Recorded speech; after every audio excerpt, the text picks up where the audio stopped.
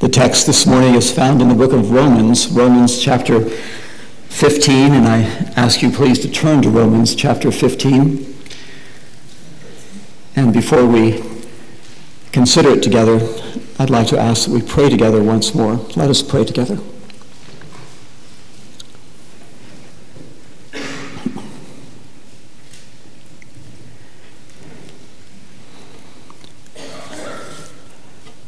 Our gracious God, we consider it a great privilege to be here and to engage in your worship. And from the beginning of this meeting until now, we have wanted to come honestly before you, to acknowledge our sins and to acknowledge your greatness, to admire your Son and to admire the gospel. And the language of the hymn that we have sung seems so appropriate, that is sweet. And indeed it is awesome to be here. It is sweet and it is awful to be in this place where you dwell and where your Son promises to meet with his people when they gather. We have wanted with all of our hearts and all of our songs to join together and to admire you and to admire the gospel. And it is our earnest prayer that in this assembly and in all the assemblies where your people gather today, that you would send your victorious word abroad, and that you would reach out and grasp needy people and draw them into the orbit of your love, into the circle of your redeeming grace. And we pray for ourselves. We are here before you. Many, perhaps most here, are your people whom you have already drawn in, and some perhaps are not, but we pray that inasmuch as you have brought us together here, and inasmuch as you are the one who meets with his people when they are gathered, and inasmuch as it pleases you to cause people to be born again through the word of truth, and inasmuch as it pleases you to sanctify your people through the scriptures, we pray to you and ask that as we consider the Bible, that you would open it to our understanding, that you would enable us not only to understand the texts and the words, but that you would come to us in such a way that we deeply appreciate and we are deeply moved and affected by what is true, especially what is true about you. We pray, come and glorify yourself among us as we consider the scriptures. We pray and we hope in you, in Jesus' name. Amen. Amen. The text is in Romans chapter 15. But I'd like to ask a question before we actually go to the text. And the question is, what should a Christian appear to be? What should a Christian be? And what should a Christian appear to be?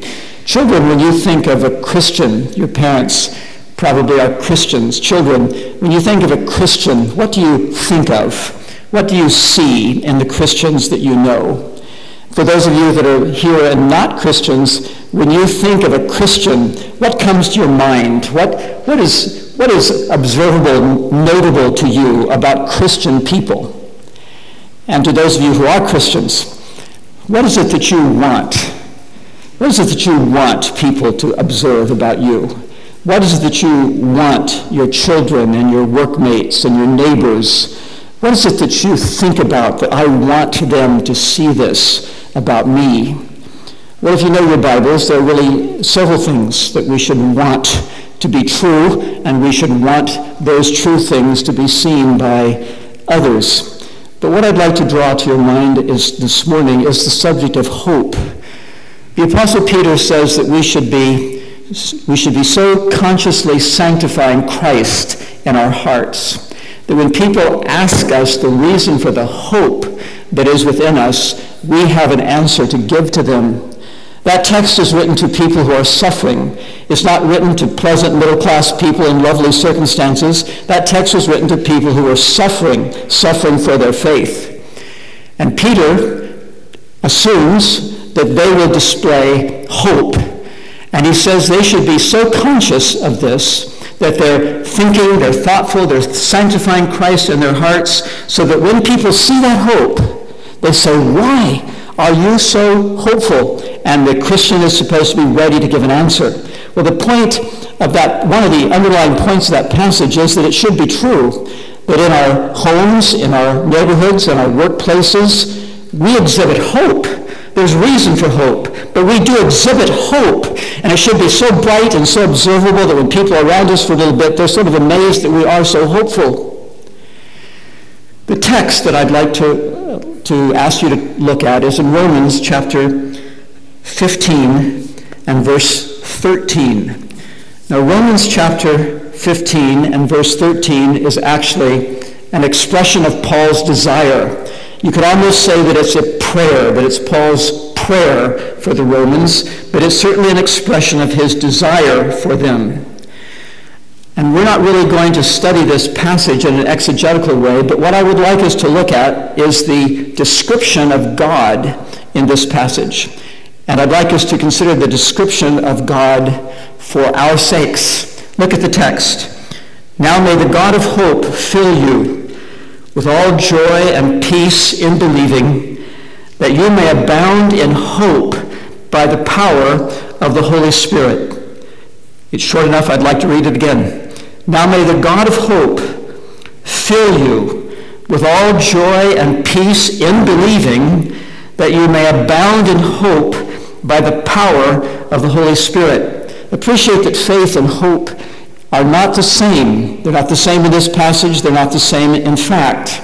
Faith, when somebody exercises faith, it means they believe something to be true. If we believe that Jesus is the Son of God, it means that we believe that to be true. If we believe that Jesus is going to come again, we believe that to be true. If we believe that Jesus will hear our prayers, we believe that to be true. But this text is about going beyond believing. This text is about going to the state of hope. He wants us to be filled with joy and peace in believing, in order that you might abound in hope. Believing is to lead us to hope. Increasing faith is to lead us to hope. It's to lead us to more than believe. It's to lead us to expect, to want, to eagerly look for. That's his concern for the Romans, that they would believe, and in believing that the ministry of the Spirit would bring them to a place of hope, of expectation, of eagerness for that in which they believe. And he begins this little prayer or expression of desire by describing God. Now, may the God of hope. And it's that phrase, and at this point this becomes more topical than exegetical. It's that phrase, it's that description of God as the God of hope, that I would like us to consider this morning.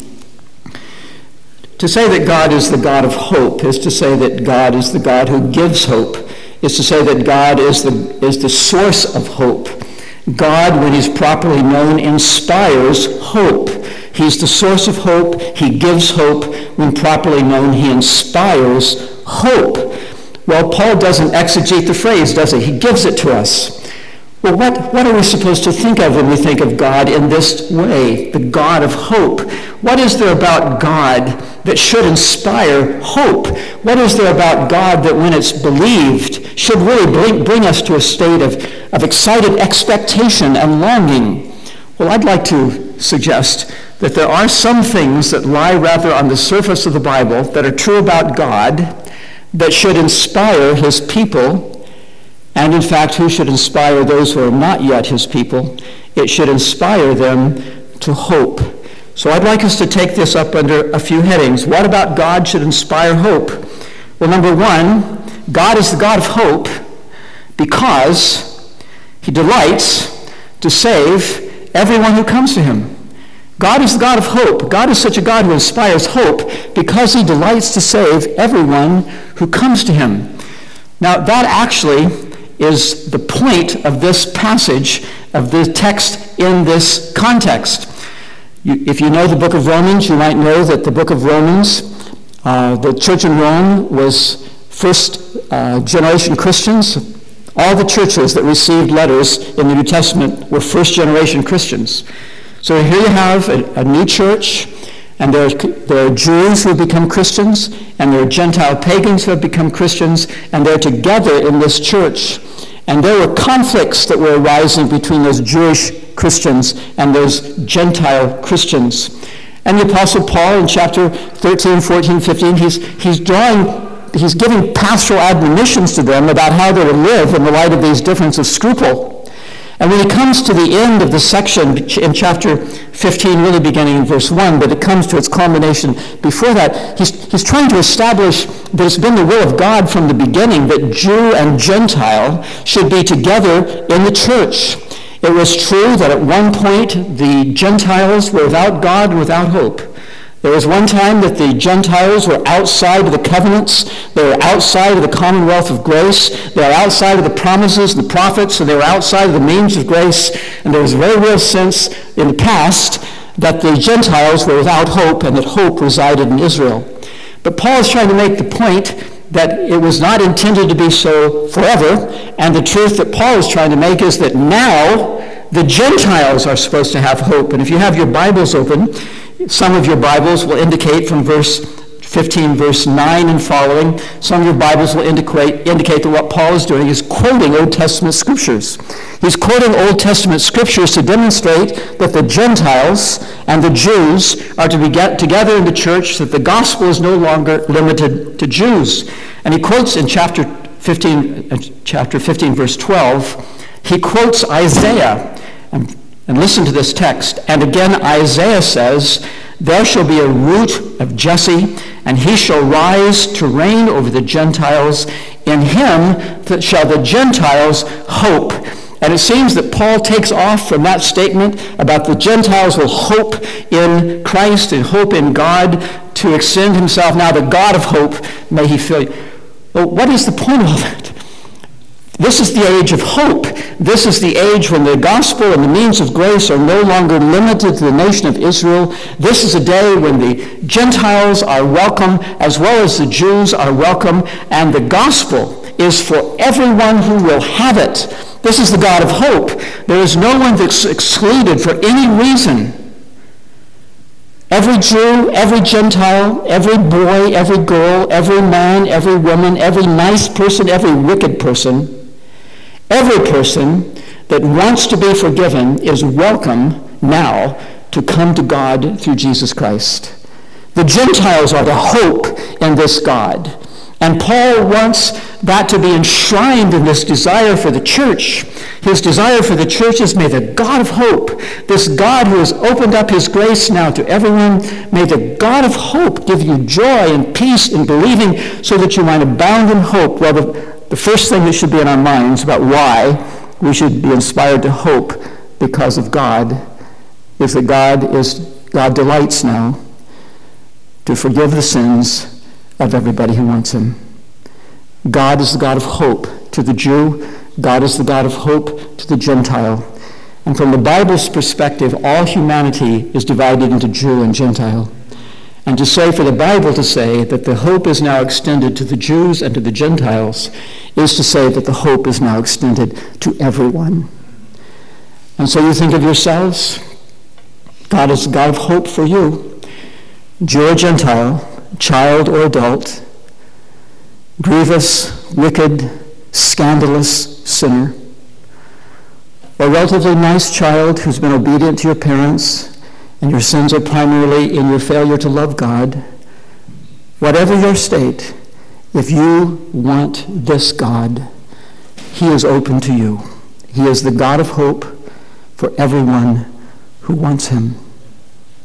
The second thing that I'd like to draw to your minds is that God is the God of hope because he is determined to keep his people when they are most distant from him. God is determined to keep his people when they are most distant from him. We might take it as a no-brainer that when God's people are closest to him, when they're having their devotions and their conscience is good, and we might take it as a no-brainer that God keeps them when they're like that. But the point I'd like to stress is that God is the God of hope for you believers who are struggling. God is the God of hope for you because he is determined to keep his people when they are most distant from him. I'd like to ask you to look at an Old Testament example of this in Psalm number 73. And then we'll look at a New Testament example. But turn, please, to Psalm number 73 to illustrate this principle that God is committed to keep his people when they are most distant from him. Psalm number 73.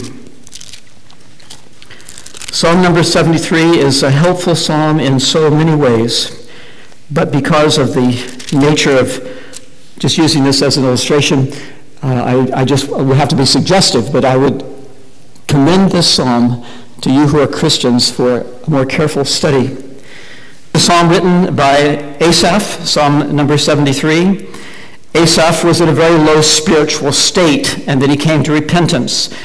You look at chapter 73, verse 22, in reflection, he says, verse 21, "Thus my heart was grieved, I was vexed in my mind, I was so ignorant and foolish, I was like a beast before you."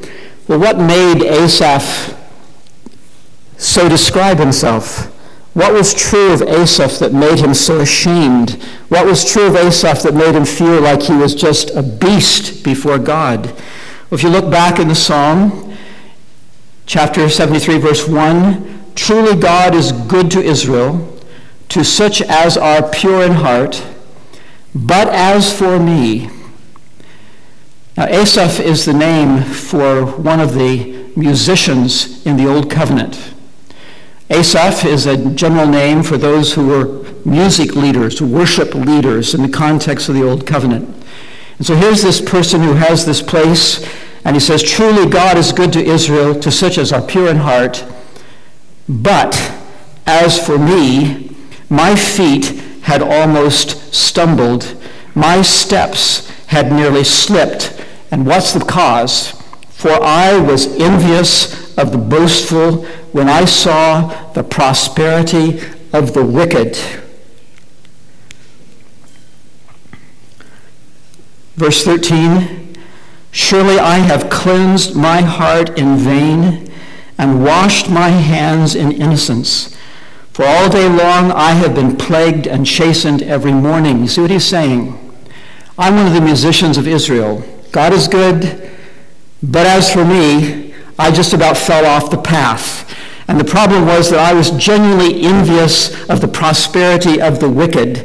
And if we'd read the verses that I just skipped over, he identifies their wealth and their riches and how they don't get sick and how they don't have complaints and everything's easy for them. And he says, verse 13, "I've cleansed my heart in vain, washed my hands in innocence, because I've suffered difficulty all the day long. They have nice lives, I have a difficult life," and he was envious of that. And notice what he says in verse 15. He said, if I had said, "I will speak thus," behold, I would have been untrue to the generation of your children. He's one of the prominent men of Israel. And he's saying, if I had admitted this, if I had opened this up, I would have been hurtful to your people. So here he is. He's in a state where he's envious of the wicked. It's gnawing at him. He's feeling distant from God. He is constrained by this sense that I can't say this because it will be hurtful to God's people. That's his state. Now God restores him. You see how the text goes on in verse 16. "When I thought how to understand this, it was too painful for me." Just too painful. How can the wicked have such good lives, and how can I have such a bad life, and how can I be constricted in the situation where I can't even talk about it because it'll be hurtful to God's people? It was too painful to me until I went into the sanctuary of God. Then I understood their end. "Surely you set them in slippery places. You cast them down to destruction. Oh, how they are brought to desolation as in a moment. They are utterly consumed with terrors. As a dream when one awakes, so, Lord, when you awake, you shall despise their image." Now, the verses that we read earlier, this is his reflection back on that. I was in this awful state until I went into the house of God. I was in this awful state until I brought this before God. And God made me see things that I should have seen before. And he says in verse 21, "Thus my heart was grieved, and I was vexed in my mind. I was so foolish and ignorant. I was like a beast before you." Now notice verse 23. "Nevertheless, I am continually with you. You hold me by my right hand. You will guide me with your counsel, and afterward receive me to glory. Whom have I in heaven but you? And there is none upon earth that I desire besides you. My flesh and my heart fail, but God is the strength of my heart and my portion forever. Appreciate the personal dynamic that he is expressing. I was so beastly. I'm so ashamed of what I was. Nevertheless, you were with me. You were holding me by my hand. You will continue to be with me. You will guide me with your counsel, and afterward you will receive me to glory. What a revelation that was. God to him could be the God of hope, because in his most distant, dark place of hypocrisy, when he was restored, he could look back and realize God was with me all the time. God did not forsake me when I was grieving him. God did not forsake me when I was being like a beast before him. God did not forsake me when I was burning with a sense of envy against the wicked and knew that I couldn't speak because my speaking would dishonor. All that time, the Lord was with him. All that time, the Lord was committed to him. All that time, the Lord was determined to keep him. And when he recovered, he could see that. Well, I'm using this just as an illustration of the point. God is God of hope. God is the God of hope to his people who backslide. God is the God of hope to his people when they're distant from him, because God's committed to keep his people, even when they're distant from him. Now, that's an Old Testament example. Think of the New Testament. We have richer revelations of the grace of God in the New Testament. This 73rd Psalm is wonderful. It's wonderful. That God was always with him. God was always with him even when he was beastly. God restored him. The New Testament is richer. How is the Lord Jesus represented to us when our sin is in the picture? Think of what the Apostle John writes in 1 John chapter 2. He says, the beginning of chapter 2, that, brethren, my little children, I've written these things that you might not sin. The previous context is about sin. If we confess our sins, he is faithful and just to forgive us our sins and to cleanse us from all unrighteousness. Several things in the first chapter, he says, I've written this so that you don't sin. Truth is supposed to lead you to not sinning. I've written these things to you that you don't sin. But it's actually an and in the original. It's a conjunction and, not a... I've written these things that you not sin. And if anyone sins, if anyone does sin, if anyone sins, what? We have an advocate with the Father, Jesus Christ, the righteous, who is the propitiation for our sins. And not for ours only, as if this is for a little cult, not for ours only, but for the whole world. That's the picture that's supposed to be in our minds when we're thinking about our sins. If anyone sins, what? We have a great critic in heaven. We have a divine fist that will crush us. If we sin, we have an advocate. Who needs an advocate? People that are in trouble. If anyone sin, we have an advocate with the Father. He is the Son of God. He is the righteous one. He is the one who laid down his life as an atoning sacrifice. He is the propitiation for our sins. He, as our advocate, is ever pleading the efficacy of his atoning work, that God is forever turned away from us in wrath, forever, when we sin. The picture is a similar picture in the book of Hebrews. Hebrews chapter 4, verses 11 and 12 and 13 are some of the most sobering passages in the Bible. They talk about exposing our sin in that text in Hebrews chapter 4. And you don't need to turn there, but I would like to turn there and just remind you of Hebrews chapter 4, verse 11 and 12 and 13. The writer talks about how sobering it is to be before God, for us to be before God, who knows everything. And so you have this statement about God in Romans chapter 4 and verse 12, "For the word of God is living and powerful, and sharper than any two-edged sword, piercing even to the division of soul and spirit, and of joints and marrow, as discerner of the thoughts and intents of the heart."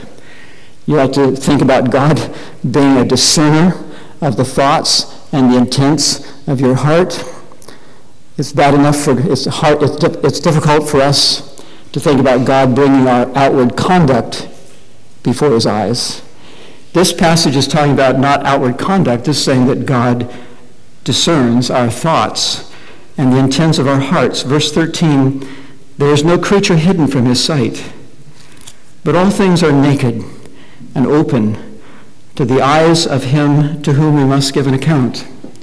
This is a context where the writer is asking the Hebrew Christians to contemplate this. Everything about you is open and known to God. Now his concern is that they not fall away. His concern is not just to rock them. His concern is they not fall away. So think of the worst. Think of the thoughts and the intents of your heart being known to God. Think of everything being naked and exposed to God. He follows up on that by saying, "Seeing then that we have a great high priest who has passed through the heavens, Jesus, the Son of God, let us hold fast our confession. For we do not have a high priest who cannot sympathize with our weaknesses, but was in all points tempted as we are, yet without sin. Let us come, therefore, boldly to the throne of grace, that we may obtain grace to help us in time of need." What's supposed to be in our mind when we're thinking about all of our sins being known and open to God? What's to be in our mind? What's to be the response from that? Are we supposed to cower back? We're supposed to cower back and realize that God wants penance and God wants us to somehow do the things that would be necessary to somehow get in a circle of his favor? Absolutely not. When we think about all of our sins, we're supposed to realize that God has provided his Son to be a mediator for us. God has ordained that his Son would become incarnate so that as a human being he would understand our infirmities. And we're supposed to understand that when in the face of all of our sins, that we have this Savior who is sympathetic with us, who is touched with the feelings of our infirmities, who makes intercessions for us, and therefore we're supposed to be hopeful. And we're supposed to come with a proper kind of boldness, not insolence, but awareness of sin, awareness of everything being known, thanksgiving for this mediator who understands us and sympathizes with us. Well, the point that I'm trying to make is that God is the God of hope because he's committed to keep us. He's committed to keep us in our most distant, when we are most distant from him.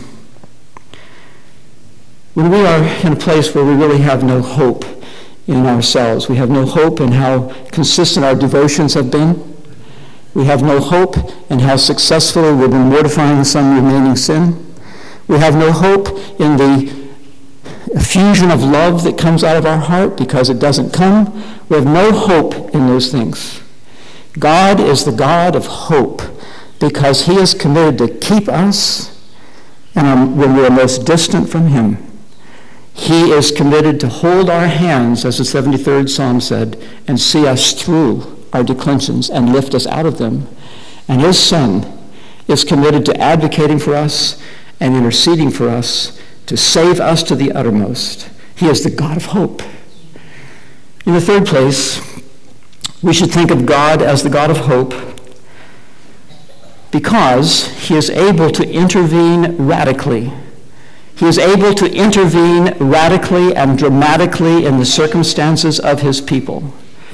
The Bible calls Christian people, the Bible calls God's people to see that he can respond to our cries. We don't pray simply to be pious. We don't pray simply for the good it does to us. We don't pray in a corporate setting. We don't pray in a corporate setting just because it might be edifying and encourage. We're supposed to pray with the expectation and hope that God will hear us. Now this Bible is full of this. The Bible is full of texts that are meant to stir us to confidence and to hope that God will listen to our cries and that he's able to intervene radically. Listen to some of the more obvious passages. Jeremiah 33:3, call to me and I will answer you. Call to me and I will answer you and show you great and mighty things which you don't know. Jeremiah 32, you have verse 16 following, you have one of Jeremiah's prayers, and he begins his prayer in verse 17, O Lord God, behold, you have made the heavens and the earth by your great power and your outstretched arm. There is nothing too hard for you. And in what is interesting, God responds in that prayer in chapter 32, in verse 27, by God saying, behold, I am the God of all flesh. Is there anything too hard for me? When Jeremiah addresses him, he says, is there anything too hard for you? And God says, yes, I am the God who's created everything. Is there anything too hard for me? Psalm 50 and verse 15, call upon me in the day of trouble. I will deliver you, and you shall glorify me. Ephesians 3 and verse 20, now to him who is able to do exceedingly abundantly above all that we ask or think, according to the power that works in us. We're supposed to believe this. We're supposed to understand. We're supposed to believe. We're supposed to hope that God, the God who made everything and can do anything he chooses, that God will hear our prayers. We are not to pray with pathetic, limp views of God. We see him as full of power and full of ability to intervene on behalf of his people. I'd like to use another Old Testament illustration. So if you turn, please, to the Psalms again, this time to Psalm number 78. And I commend this psalm to careful inspection. It has a special reference to parents and children. So those of you who are parents or children, but all of you, I commend this 78th psalm for your consideration. In the 78th Psalm, in the first 7 verses, the psalm writer declares that parents should make the works of God known to their children. That's, in the first 7 verses, that's part of the burden of the introduction to the psalm, is that parents should make the great works of God known to their children. Now, why? There are no doubt there are several answers that might come to your mind. But I want you to notice the specific answer that the psalmist gives to that. Verse 6, that the generation to come might know them, the children who would be born, that they may arise and declare them to their children. Why? Verse 7, that they may set their hope in God and not forget the works of God, but keep his commandments. The immediate goal of the psalmist is teach your children the works of God that they might hope in God. Now, stay with me a minute. This is really a discouraging psalm in many ways. You read this psalm and there's a record of reversals. There's a record of falling away. There's a record of God chastising his people and them not responding well to the chastisements. It's a record of some pretty discouraging things. Well, what can be hopeful about that? The hope part is especially illustrated in verse 65. I want you to try to, we're not reading the psalm, we don't have time to do that, but the flow of this psalm is reversal, discouragement, chastisement, poor responses to that chastisement. And then it says in verse 65, then the Lord awoke as from sleep, like a mighty man who shouts because of wine, and he beat back his enemies. He put them to a perpetual reproach. And then he goes on to talk about what God did in defeating his enemies and raising up David and enabling David to shepherd his people according to God's own heart. And in David there was a Savior of a sort. And in David's greater son there will be a true Savior. But the point that this psalm comes to is discouragement, discouragement, discouragement, discouragement, bang. God chose to work.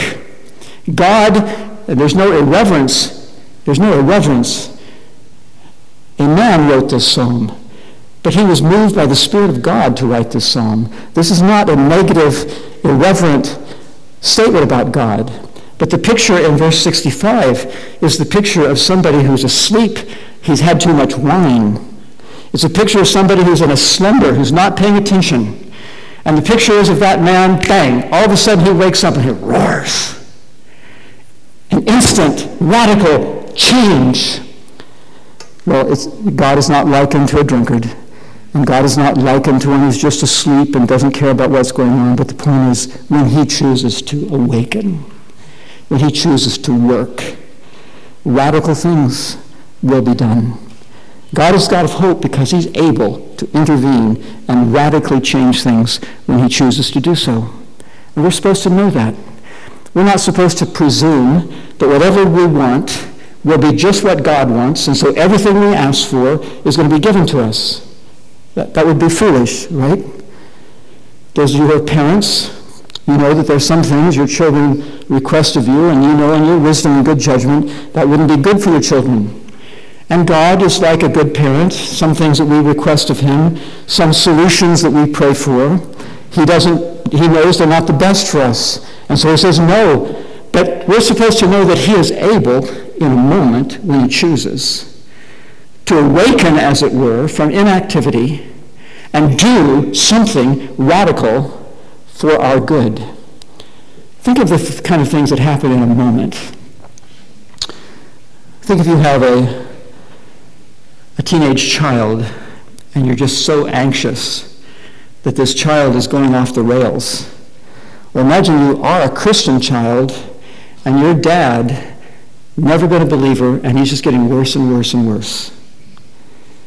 Think about what happens when that teenager is converted in a moment. When God awakens, as it were, and he sends his Spirit to that teenager, convinces him of his sins, makes Christ attractive to him, gives him faith and repentance, and this teenager falls before God, and he's obedient to God, and the fear of God's in his heart, and he loves God, and he wants to keep all of God's commandments. What a change! What a change that makes in your family relationships. Imagine you're the woman married to a man who does not obey the word, and you're struggling with Peter's counsel to that woman. You're supposed to be submissive, but he's such a jerk. Well, imagine if God converts that man. Imagine what, in a very quick moment, in a short setting, a small setting rather, how radically something can change if that man is converted. And you could extenuate the point into anything. You might be dealing with poverty. You might be dealing with unemployment. You might be dealing with some besetting sin. Whatever just seems that God is not responsive. You're supposed to know this. You should pray with hope because God is able in a moment to rise up and to do the radical thing that would be necessary for you. God is the God of hope. He is the God of hope because he delights to forgive. He is the God of hope because he is determined to keep us when we are most distant from him. He is the God of hope because he is able to radically intervene. And in the fourth place, he is the God of hope because he has promised to work all things together for the good of those who love him. What are we to think about God if God doesn't dramatically intervene? We know who's able. We know who's able. But what are we to think if God doesn't radically intervene? What are we to do if God in his fatherly wisdom determines the best answer to our prayers is to say, no? What are we to do? Well, we're to know this, that whether he does the radical thing or not, that he is committed to working for our good. It might be too boring to give you another Old Testament illustration, but I'll turn to this passage. In Daniel chapter 3, you remember the story. If you went to Sunday school, you probably heard this story, but it's so much more important than a Sunday school story. In Daniel chapter 3, you have Daniel's three friends who are just about to get thrown into the fiery furnace. And they're commanded that they must bow down and worship the false god. And if they will not worship the false god, they're going to be thrown into that awful furnace. And you have this threat, Daniel 3:15. If you fall down and worship the image which I have made, good. But if you do not worship, this is the king saying, you shall be cast immediately into the midst of a burning fiery furnace. And who is the God who will deliver you from my hand? Well, what would you do if you were one of those three young men? I'm going to throw you in the furnace. You're going to burn. And what God is going to deliver you? Well, do you remember the response of those men? It's recorded in Daniel chapter 3, verse 16 and 17. And they say this, O Nebuchadnezzar, we have no need to answer you in this matter. If that is the case, our God whom we serve is able to deliver us. Our God is able to deliver us if you throw us in there. He's able to deliver us from the burning fire, and he will deliver us from your hand. But if not, we know that he's able, and we know that he's willing. But if not, let it be known to you, O king, we do not serve your gods, nor will we worship the gold image which you have set up. That's the disposition we're supposed to have. We're supposed to believe that God is able. We're supposed to believe that God's heart is disposed toward us. But if he doesn't do what we think he needs to do, that's fine. That's fine. If not, let it be known to you, O king. If not, let it be known to our conscience. If not, let it be known to our families. We will serve God regardless, whether he intervenes radically or not. We're supposed to have the attitude that the Lord himself had in the Garden of Gethsemane.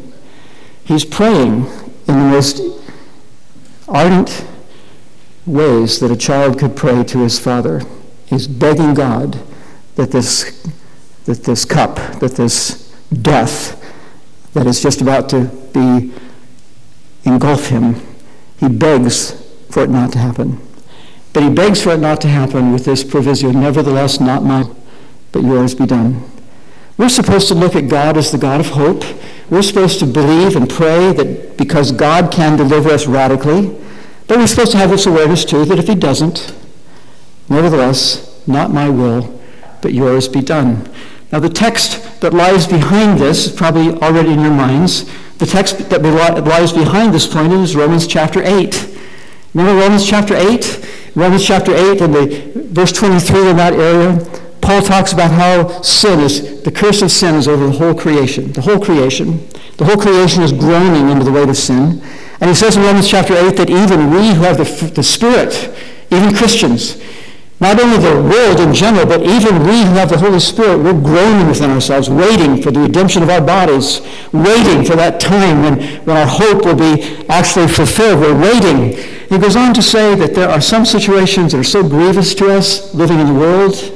There are some situations that are so grievous to us we don't even know how to pray. And it says that when we don't know how to pray, the Spirit prays with groanings and intercessions that we are not able ourselves to comprehend. We don't know how to pray. Things are so bad in this fallen world. The Spirit does pray. But then he goes on to say there is something we do know.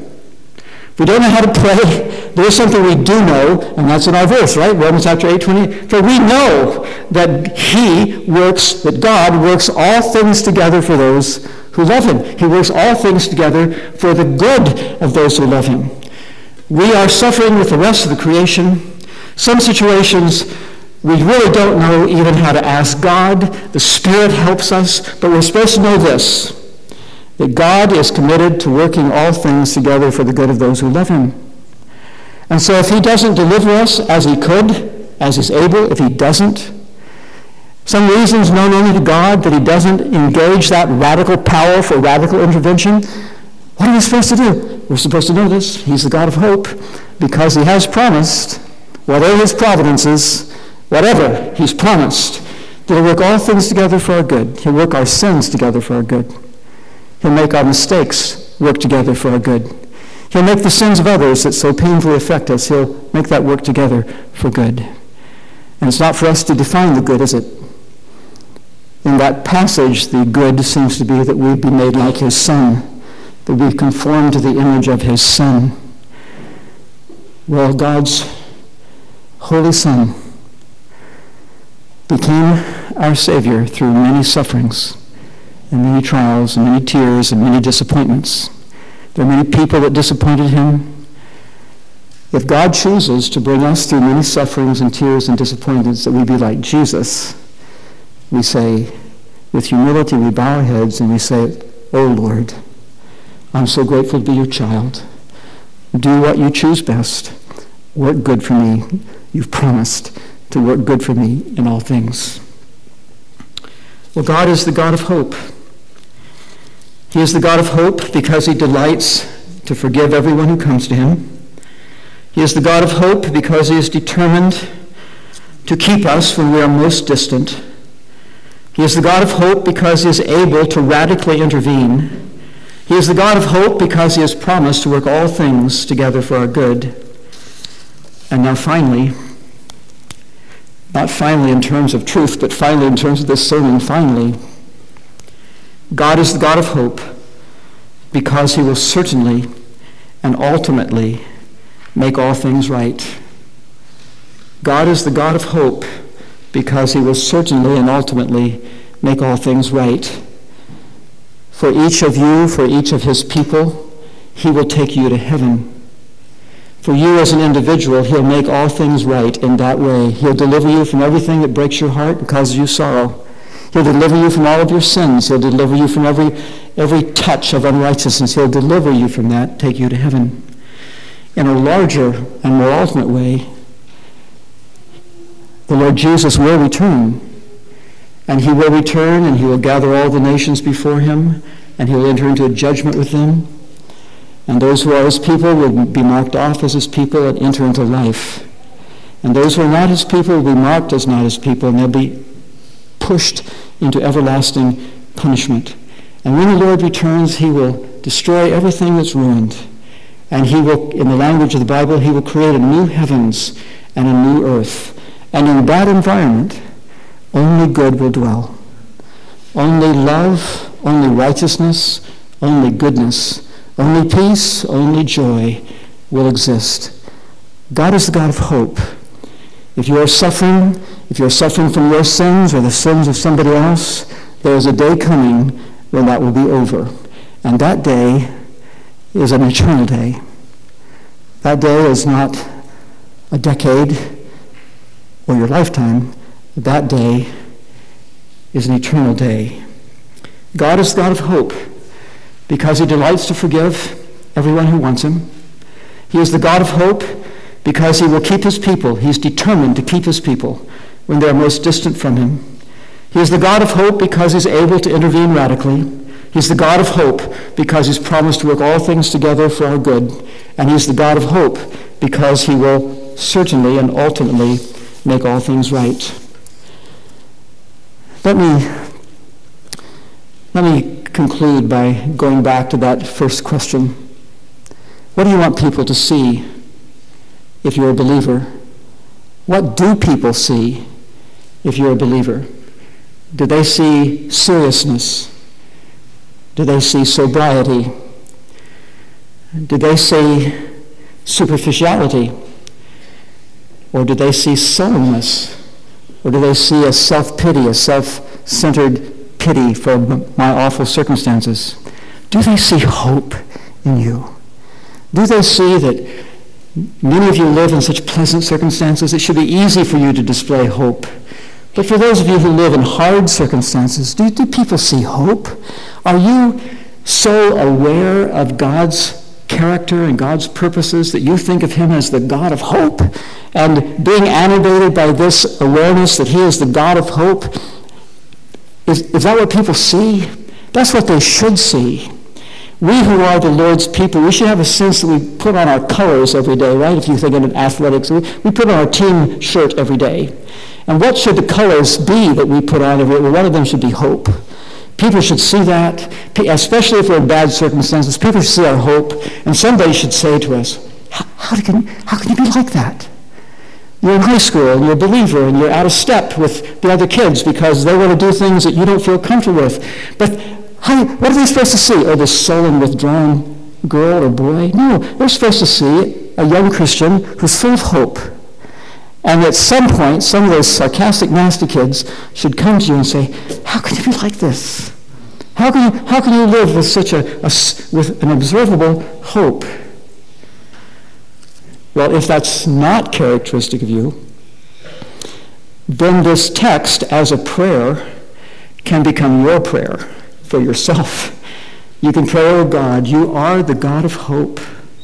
Please give me joy and peace in believing, so that I would abound in hope by something beyond human optimism, that I would abound in hope by the power of the Holy Spirit. And if you are rather sullen or morose or burdened down with all the things that are wrong, make this your prayer.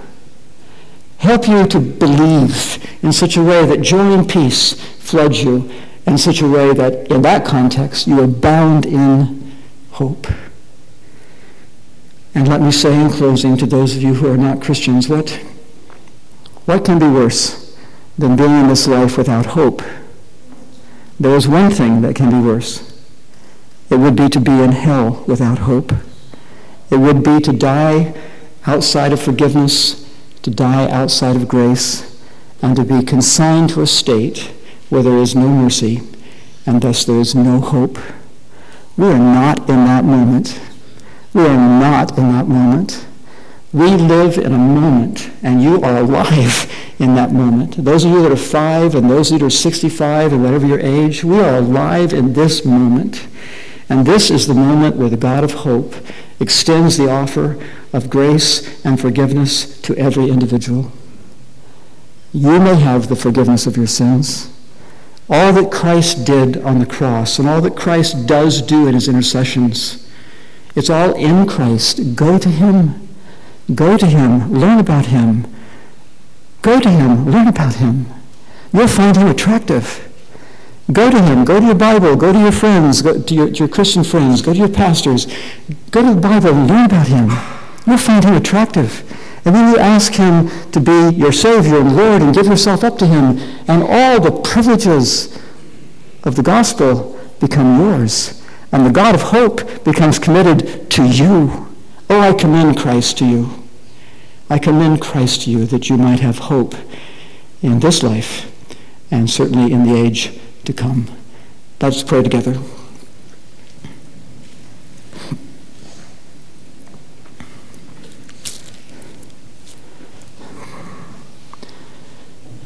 Father, you are gracious in all of your ways, and your goodness is displayed throughout the creation, and your goodness is primarily displayed in the gift of your Son. We admire you and bless you for your goodness. You have given us reasons to hope, and we pray for all of your people that you would help us to so properly see you that we would come to a place where we abound in hope by the ministry of the Spirit. And we pray for anyone, for children, adults that are outside of grace. Draw them to your grace today, we pray. We pray in Jesus' name. Amen.